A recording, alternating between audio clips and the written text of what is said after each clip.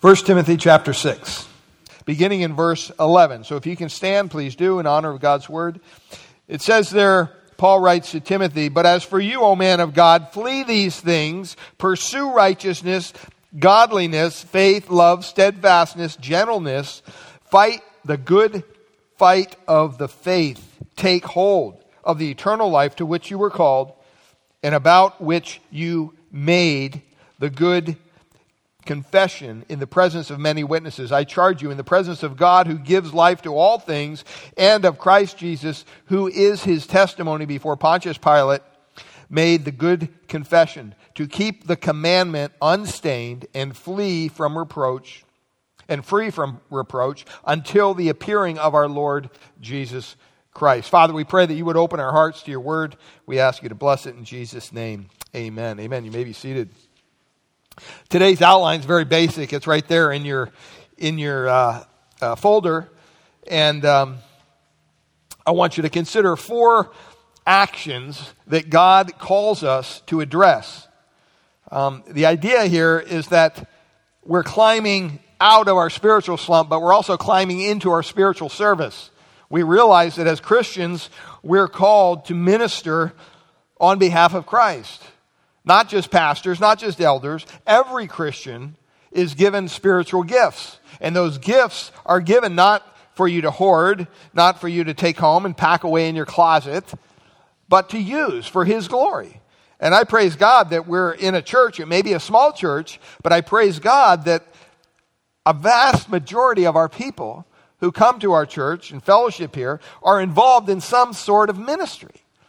Many of you are involved in many ministries. You're spreading yourself maybe too thin, and we have to watch that as well. But it's a blessing to be part of a church where people understand that they're called to serve their Savior. And he kind of gives us 4 imperative commands here. Paul does. He's giving Timothy, if we want to take it strictly in the context of these verses, he's talking to Timothy, who was answering the call of God on his life into ministry. It was his disciple. He was a young pastor. And so, it applies directly to Timothy, but indirectly it applies to every believer. Because I don't believe that God just calls pastors into ministry or elders into ministry.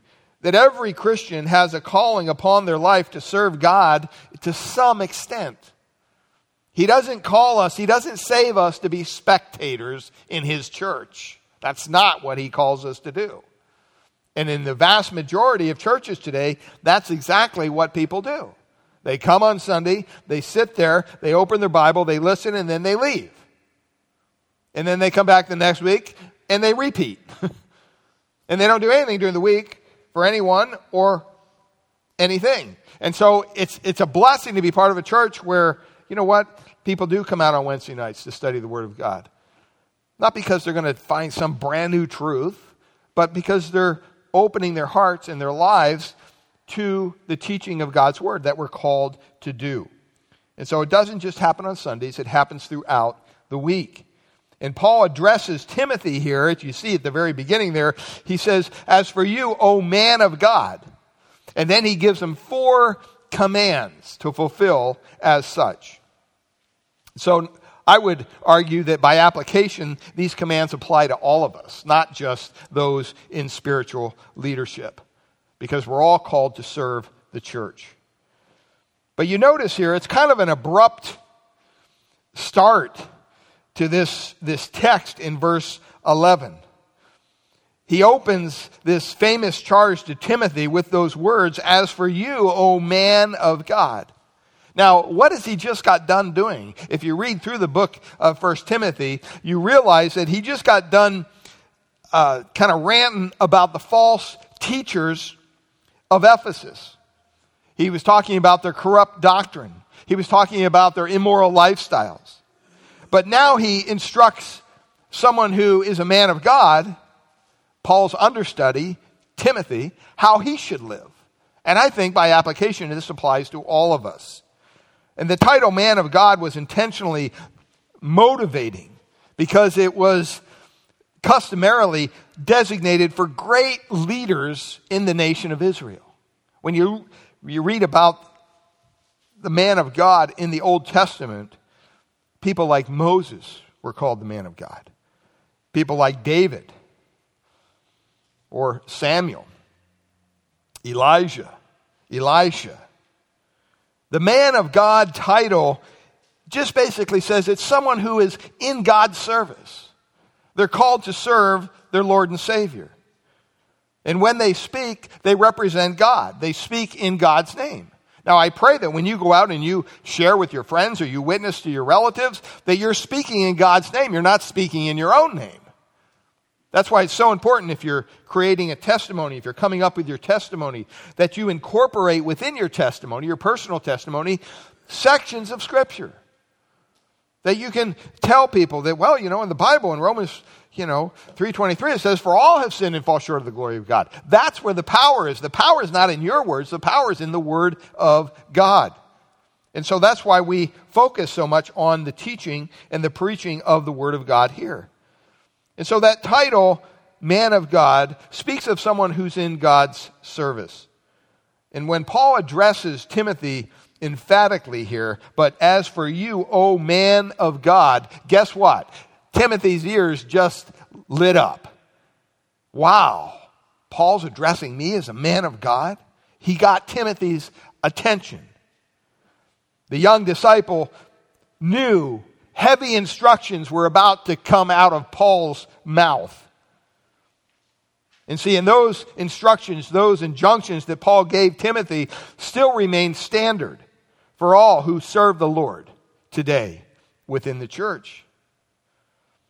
I mean, it's a simple title, man of God, yet it's very rich.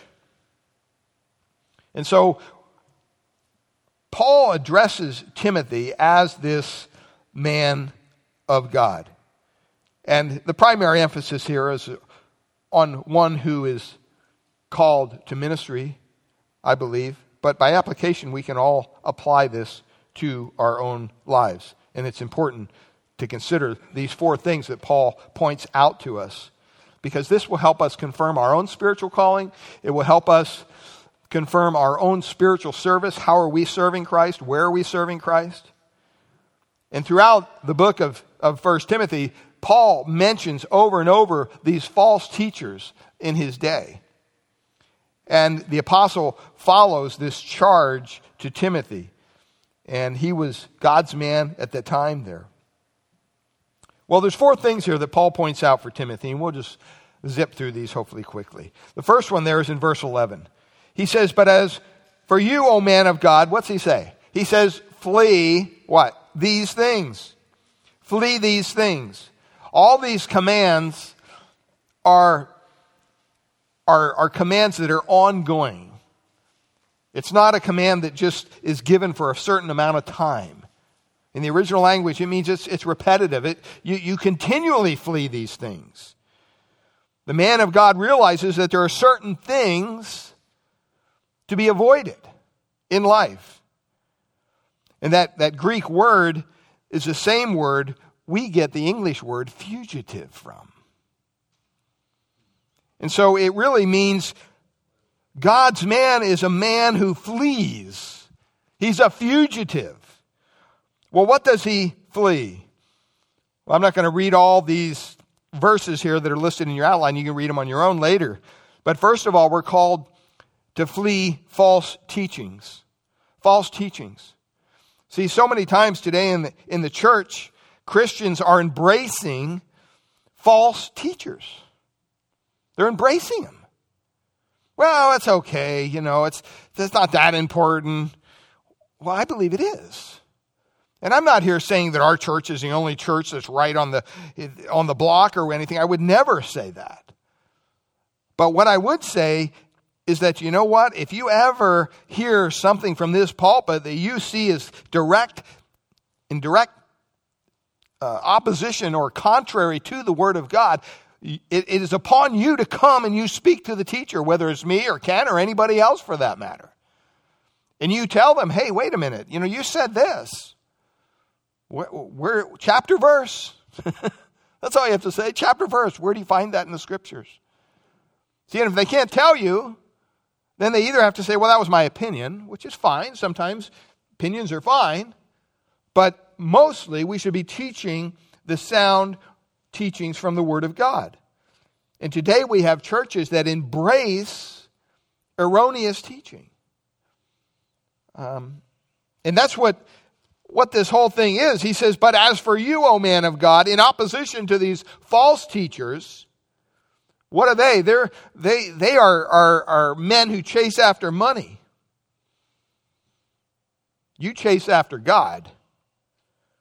They are men who chase after sin. You chase after righteousness. They are men who chase after the world and its system.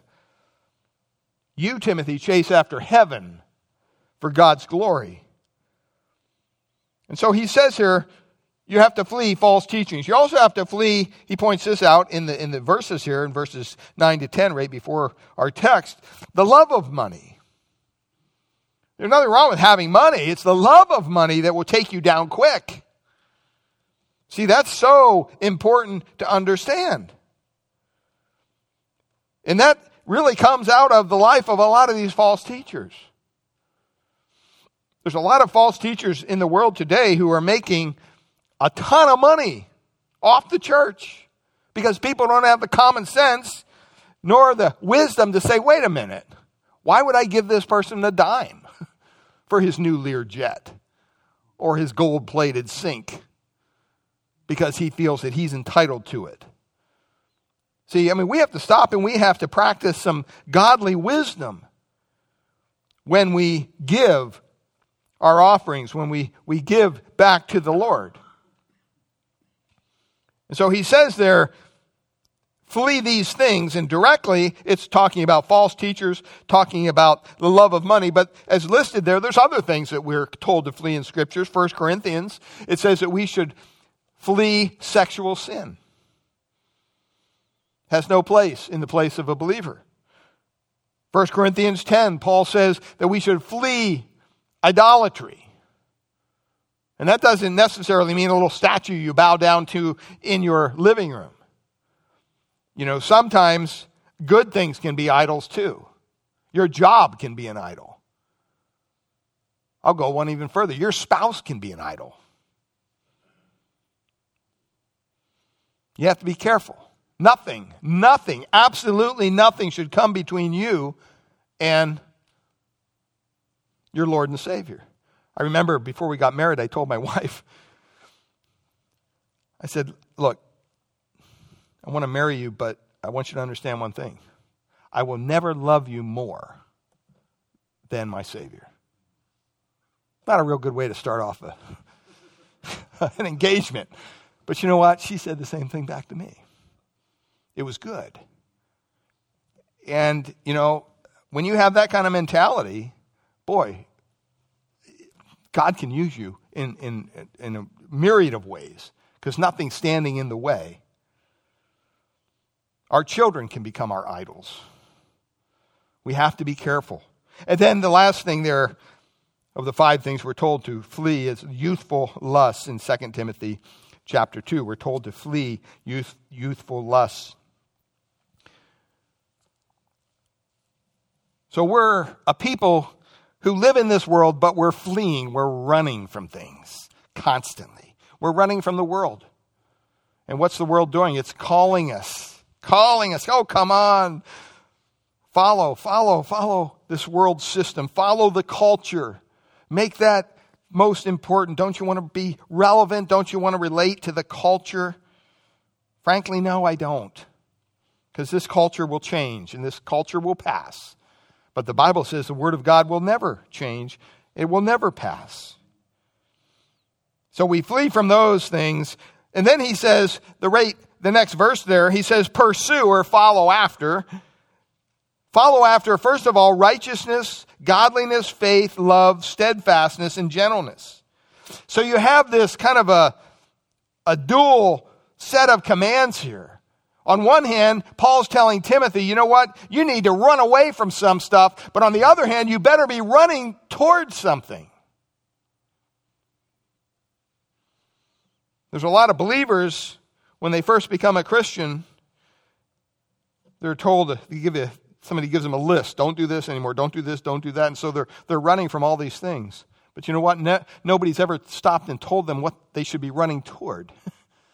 And so they're really frustrated in their newfound life in Christ. They're trying to do all this, keep this list of do's and don'ts. And they don't realize that, wait, you can't do this on your own. You need to be running toward the Savior. What do we follow after? We follow after what is good. A man of God not only flees from the love of money, but he runs towards spiritual virtue. He flees from sin, but he continually pursues some form of holiness in his life. It doesn't mean we're perfect. We're not. Do you ever find a Christian that says, oh, I'm perfect. I don't deal with sin. And trust me, they're out there. There are some believers that have been taught that you can reach a certain spiritual plateau and sin is not affected in your life anymore. That's a lie. But they believe it. So he says, flee these things, but run to, first word there is righteousness. And it's kind of, I put them in little sections of two there, because they're kind of coupled together. First of all, he says, pursue. That means to strive after with intensity. It doesn't mean kind of having an attitude of, well, I don't know, do I want to go over there or not? It's the kind of pursuing, it's the kind of following after. The idea is kind of like, while you're standing on the side of the freeway and you see your little 3-year-old run out in the freeway, what are you going to do? You're going to intensely pursue that child to retrieve him from being harmed. You're not going to sit there and go, I wonder if he'll make it across. You're not going to do that. There's going to be some, intensity to your action. That's what he's saying here. And he says the first thing we should pursue is righteousness. In other words, we should be trying to do what's right between God and us and between our fellow man. It applies to both. The righteousness Paul describes here is not Christ's righteousness that's given to us at salvation. That's not what he's speaking about. But he's talking about the aspect of sanctification. He's talking about holiness in our life. He's talking about the Christian that knows the right thing to do, and then, you know what? They actually do it. That's righteousness. That's what he's talking about here. And kind of the internal component of righteousness is what? He says godliness. Godliness. Righteousness looks toward our outward behavior. But godliness looks toward our inward attitude, our inward motivation. And right behavior flows from right motives. So he says here that we should not only have righteousness, but we should have God-likeness as a way to say that word. Godly people offer to God an acceptable service with reverence and awe. Hebrews 12:28 tells us. Knowing that one day we'll receive the praise from Him for our work. Well done, good and faithful servant. The two virtues here are central to any godly person's power and youthfulness. Spurgeon referred to this as a minister's self-watch. Like we talked about in communion, before we had communion, we said this is a time where we examine our own hearts. Well, when you're serving God, you need to be really examining your hearts. It doesn't matter whether you're helping in the kitchen. It doesn't matter whether you're cleaning up during the week, helping in Sunday school, preaching a sermon, helping in the nursery. It doesn't matter. What is the attitude of your heart when you're doing those things? Are you checking it? Richard Baxter said this. He warned, many a tailor goes in rags that maketh costly clothes for others, and many a cook scarcely licks his fingers when he has dressed for others the most costly dishes. See, it's important for us to be reminded, to be on guard for ourselves. We have to know what our sinful proclivities are, what we're tempted by, so that we can avoid them. To the Corinthians, he wrote in 1 Corinthians, Paul wrote this in chapter 9, verses 24 and 27. He says, Do you not know that all who run in a race run, but one receives the prize? See, that flies in the face of our modern day culture where everybody gets a trophy. Paul says that's not true. That's not true. He says, run in such a way that you may win, and everyone who competes in the games exercises self-control in all things. They do it to receive a perishable wreath, but we do it as Christians to receive something that's imperishable. Therefore, Paul says, I run in such a way as without aim. I box in such a way as not beating the air. But I buffet my body and make it my slave, lest possibly after I have preached to others, I myself should be disqualified. You never want to be in that place. Trust me. You never want to be in the place, and we've all been there probably more than likely in our Christian lives, where we've preached to others, we've told somebody some advice, and then, wow, we find ourselves in the same situation. We're not even following our own advice.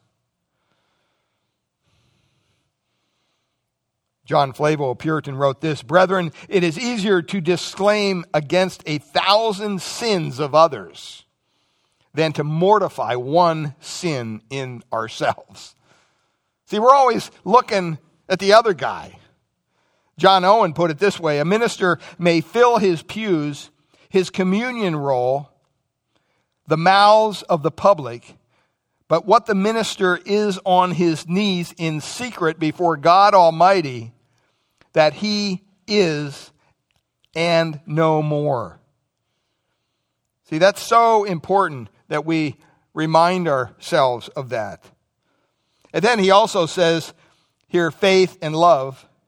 We have to have faith. Faith is basically, to summarize it quickly, is just confidence, having trust in God on a daily basis. That's what faith is. When you came in and you sat down on that chair, I didn't see any of you test the chair out and, put your weight on it first before you just plop down. Why? Because you had faith that chair would hold you up. That's that confident trust. And that's what we have to have. Faith is the atmosphere in which the man of God exists. Without faith, what does the Bible say? It's what? It's impossible to what? Please God, right? Whatever is not of faith is sin, it says. And so, the man, the woman of God, trusts God to keep and to fulfill his word. And then he mentions the word agape love. It's a love of volition. It's a love of choice. It's not a love that says you have to. It's unrestricted. It's unrestrained. It's a kind of love for God, for other believers. And by the way, even for non-Christians. Seems like the church forgets that third category sometimes. We're called to love non-believers. We don't have to endorse how they live, but they should definitely hear and see the love of God in us towards them. Matthew 22, the Lord himself says, you shall love the Lord your God with all your heart, with all your soul, and with all your mind. This is the great and foremost commandment. The second is that you should what? Love your neighbor as yourself. How many of you love yourself? You probably love yourself a lot more than your neighbor. I mean, you're God's creation. You should love yourself. You should take care of yourself. We're not to walk around with a heap of ashes on our head. Woe is me. We're children of the Most High God, called to serve him, called to proclaim the glorious gospel of Christ in a lost and dying world, trusting for him to use us for his glory. Well, then he says, not only follow after righteousness and godliness and faith and love, but he says steadfastness. It means to remain under. Some translations translate this word perseverance. It's not a passive kind of a thing. It's not a fatalistic, resignation. Well, I know God's in control, so whatever. Why pray about anything? That's not a biblical attitude to have as a believer. This is referring to an attitude of victory, an attitude of triumphant, unwavering loyalty to the Lord in the midst of the trials you're going through. That's what James tells us. It's the steadfastness of a martyr who will lay down his life, if necessary, for the cause of Christ. See, this kind of steadfastness allows believers to stick to their spiritual calling, to stick to their spiritual service. It allows believers, no matter what, to carry out what God has called them to do. Well, then the last thing he mentions here is gentleness. Gentleness. Basically, the understanding of the word is kindness or meekness. This particular word only appears here in the New Testament. It's kind of interesting. See, you may be consumed with a lot of different causes, but the man of God, the woman of God recognizes that they make no contribution to their success. And they're marked by that kind of humility. John Bunyan put it this way in Pilgrim's Progress. He says, "He that is down needs fear no fall. He that is low, no pride. He that is humble ever shall have God to be his guide." We need to be reminded that we need to follow after that which is good. And the third thing here, Paul points out for Timothy in verse 12. He says, not only do we need to flee some things, not only do we have to follow after some things, but you know what? Especially in this world, we need to fight for some things. We don't need to be some mealy-mouthed Christian that's afraid to speak up because, maybe it's politically incorrect. What would my office manager think if I brought my Bible to work? Or if I prayed before my meal at the luncheon? See, we need to be able to fight for the truth, because that's exactly what it is. That's what he says. He says, fight the what? The good fight of the faith. It's not the good fight of faith. It's the good fight of the faith. When you're a spokesman for Christ, when you're a spokesman for God, you're called into spiritual warfare. That's what it is. You're constantly battling against the flesh. You're constantly battling against your own personality. You're constantly battling against the devil. You're constantly battling against the resistance of the fallen world that won't even listen to you, because they love sin and error, and they hate truth and holiness. And as believers, we're intimidated by that. We're afraid of that. I would say it's also a battle against lethargic Christians and apathetic churches. I see this all the time. See, Paul charged Timothy in 2 Timothy chapter 2, verse 3. He says, you know what? Suffer hardship with me. This isn't a walk in the park. This isn't for the weak-hearted. The Christian life isn't something that's, for the meek and the mealy-mouthed people that want to make it all just pathetic. No, if you're going to be a Christian in today's world especially, you know what? It's going to be tough. It's going to be difficult. You're going to be mocked. You're going to be called out. And if you're saying you're a Christian and you're living in this world and you're living for Christ and you're saying, well, I never hear anything from anybody. Nobody ever gives me any problems. You might want to check your life. What are you really living? Are you conforming to the world? Because if you are, you're not going to hear anything. That's exactly what the devil wants you to do. But if you've been transformed by Christ And he's given you a new heart, and he's given you an understanding of his truth and his word, and he's given you a command to go out and proclaim that truth. And you do it. You actually have the guts to do what God has called you to do. Guess what? People are not going to embrace you. They're not going to say, oh, great message, tell me more. They're not going to do that. They're going to say, whoa, what planet do you come from? That's not right. You can't tell people that they're sinners. It's a lifestyle. It's not sin.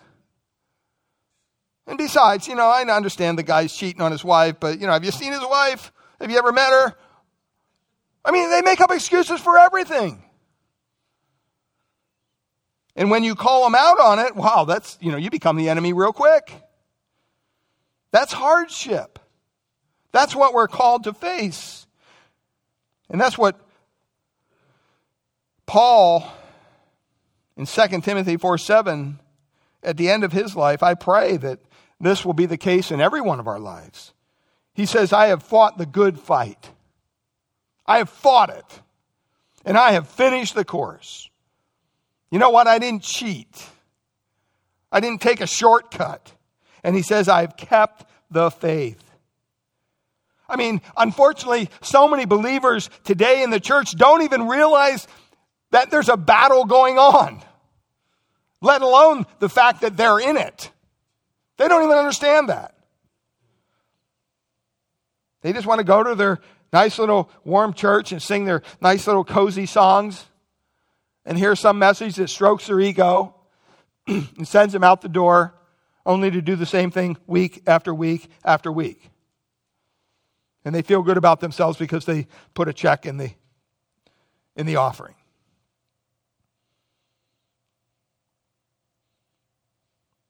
Some Christians just seek positions for ease, for comfort. It's like going AWOL in the spiritual battle. See, Paul was under no delusion here. He knew these people existed. He told his believers, the believers at Lystra, Iconium, and Antioch, in Acts 14, he says, through many tribulations, we must enter the kingdom of God. It's tough. It's hard. 2 Timothy 3:12, he says, indeed, all who desire to live godly in Christ Jesus will be persecuted. And we read that and we say, well, that must mean like a foreign country or something. That's because nobody here is living for Christ. In this world, in our country, everyone's compromising. And when you don't compromise, guess what? You feel the persecution. Our Lord warned us in Matthew 10:38, he who does not take up his cross and follow after me is not worthy of me. I mean, why don't we hear these verses more often? What do we hear? We hear, well, God loves you. He has a wonderful plan for your life. I mean, that word fight is the word we get agonize from. It's not a little, pitter-patter on the cheek kind of a thing. I mean, this is an all-out brawl. This is a fight. It was used in military and athletic contexts to describe the concentrated discipline needed to be part of those situations. It needed conviction. You had to have an effort to win. It wasn't going to be handed to you. Not everybody got a trophy. And it's a present imperative here. It means it's a continuous battle. This is a battle that never ends here on this side of glory. Do you understand that? And either you're in the battle and you're engaged in the battle, or you're opting out. You're sitting on the sidelines. It refers to the spiritual conflict with Satan's kingdom. And as a man and woman of God, we have to play our part.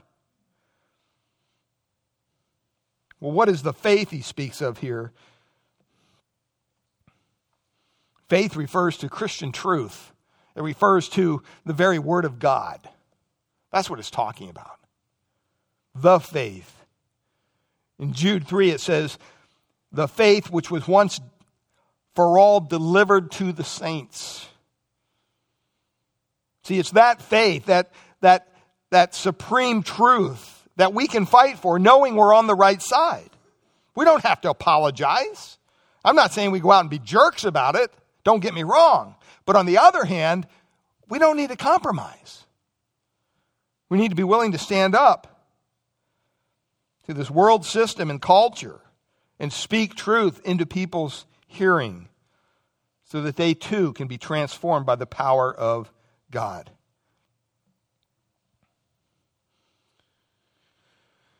Well, the last thing here quickly, not only flee from, follow after, and fight for, but also we're called to be faithful to some things.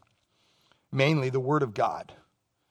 You say, that sounds like what you just said. Well, he says in verse 13, I charge you in the presence of God. Listen to his words here. He's talking to this young pastor, Timothy, his disciple. And he doesn't say, I charge you in my presence. He says, no, I charge you in whose presence? The presence of God. That's who we're accountable to as Christians. And by the way, it's God who gives life to all things, he says. And not just God, but his Son, Christ Jesus. What does he charge us to do? He says to keep the commandment. To keep the commandment. The word there, to keep the commandment, has the idea of guarding it, protecting it, proclaiming it. When's the last time you left here and proclaimed the gospel to someone?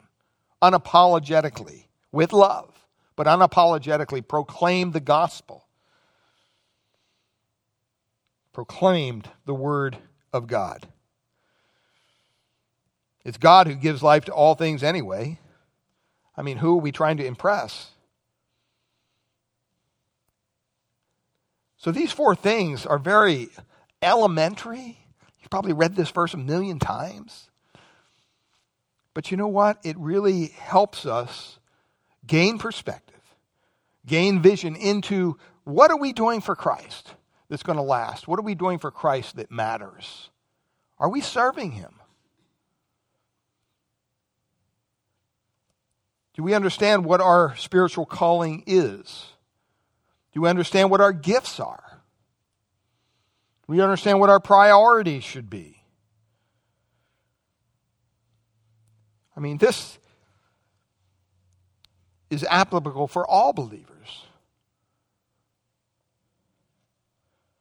I mean, James 3:1 does say, let not many of you become teachers, my brethren, knowing that as such we will incur a stricter judgment. But the Bible also says in Luke 12, from everyone who has been given much shall much be required. I challenge you this week to sit down and make a list of what God has given to you. How God has blessed you. And then make another list. Well, how am I returning the favor to God? What am I doing for God that's going to last into all eternity? Father, we thank you for your word this morning. Lord, I pray that this would be an encouragement to our hearts, that as 2020 is now, I mean, we're living in it right now. Father, we pray that as a church, as individuals within this church, that we would gain perspective on our lives, on our Christian lives, on our Christian service. Lord, that we wouldn't be complaining about what we do for you. But Lord, we would do it with joy in our hearts. Father, that we would do it in a way that is honoring to you. Because we know that you don't need us. You don't need anybody. You're God. Nobody in this building right now is irreplaceable. We can all be replaced in a second by someone else who's probably more gifted and more apt to serve you with better attitudes. But Lord, for right now, you have us where we're at. And we're called to serve you with all of our heart.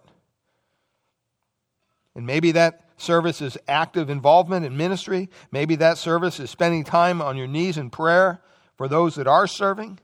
But whatever the case, we're called to be involved in this fight. And so, Lord, we pray that as we embrace this new year, that you would give us an eagerness in our heart to serve you, to grow in our relationship to you. Help us not to become complacent. And maybe there's some here who's still searching.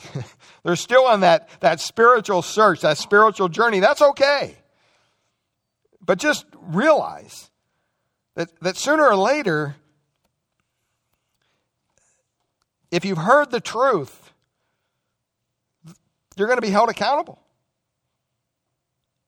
And so it's really contingent upon you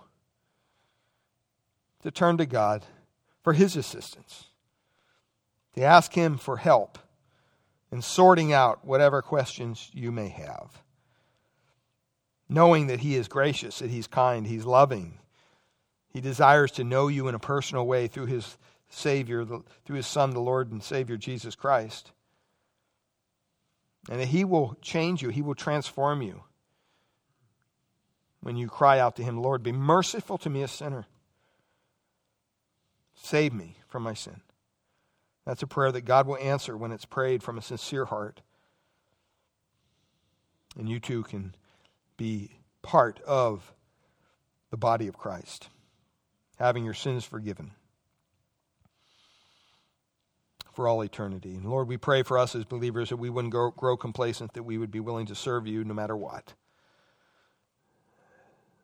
Make us bold in our witness for you each and every day. We thank you and we praise you in Jesus' precious name. All God's people said, amen. Let's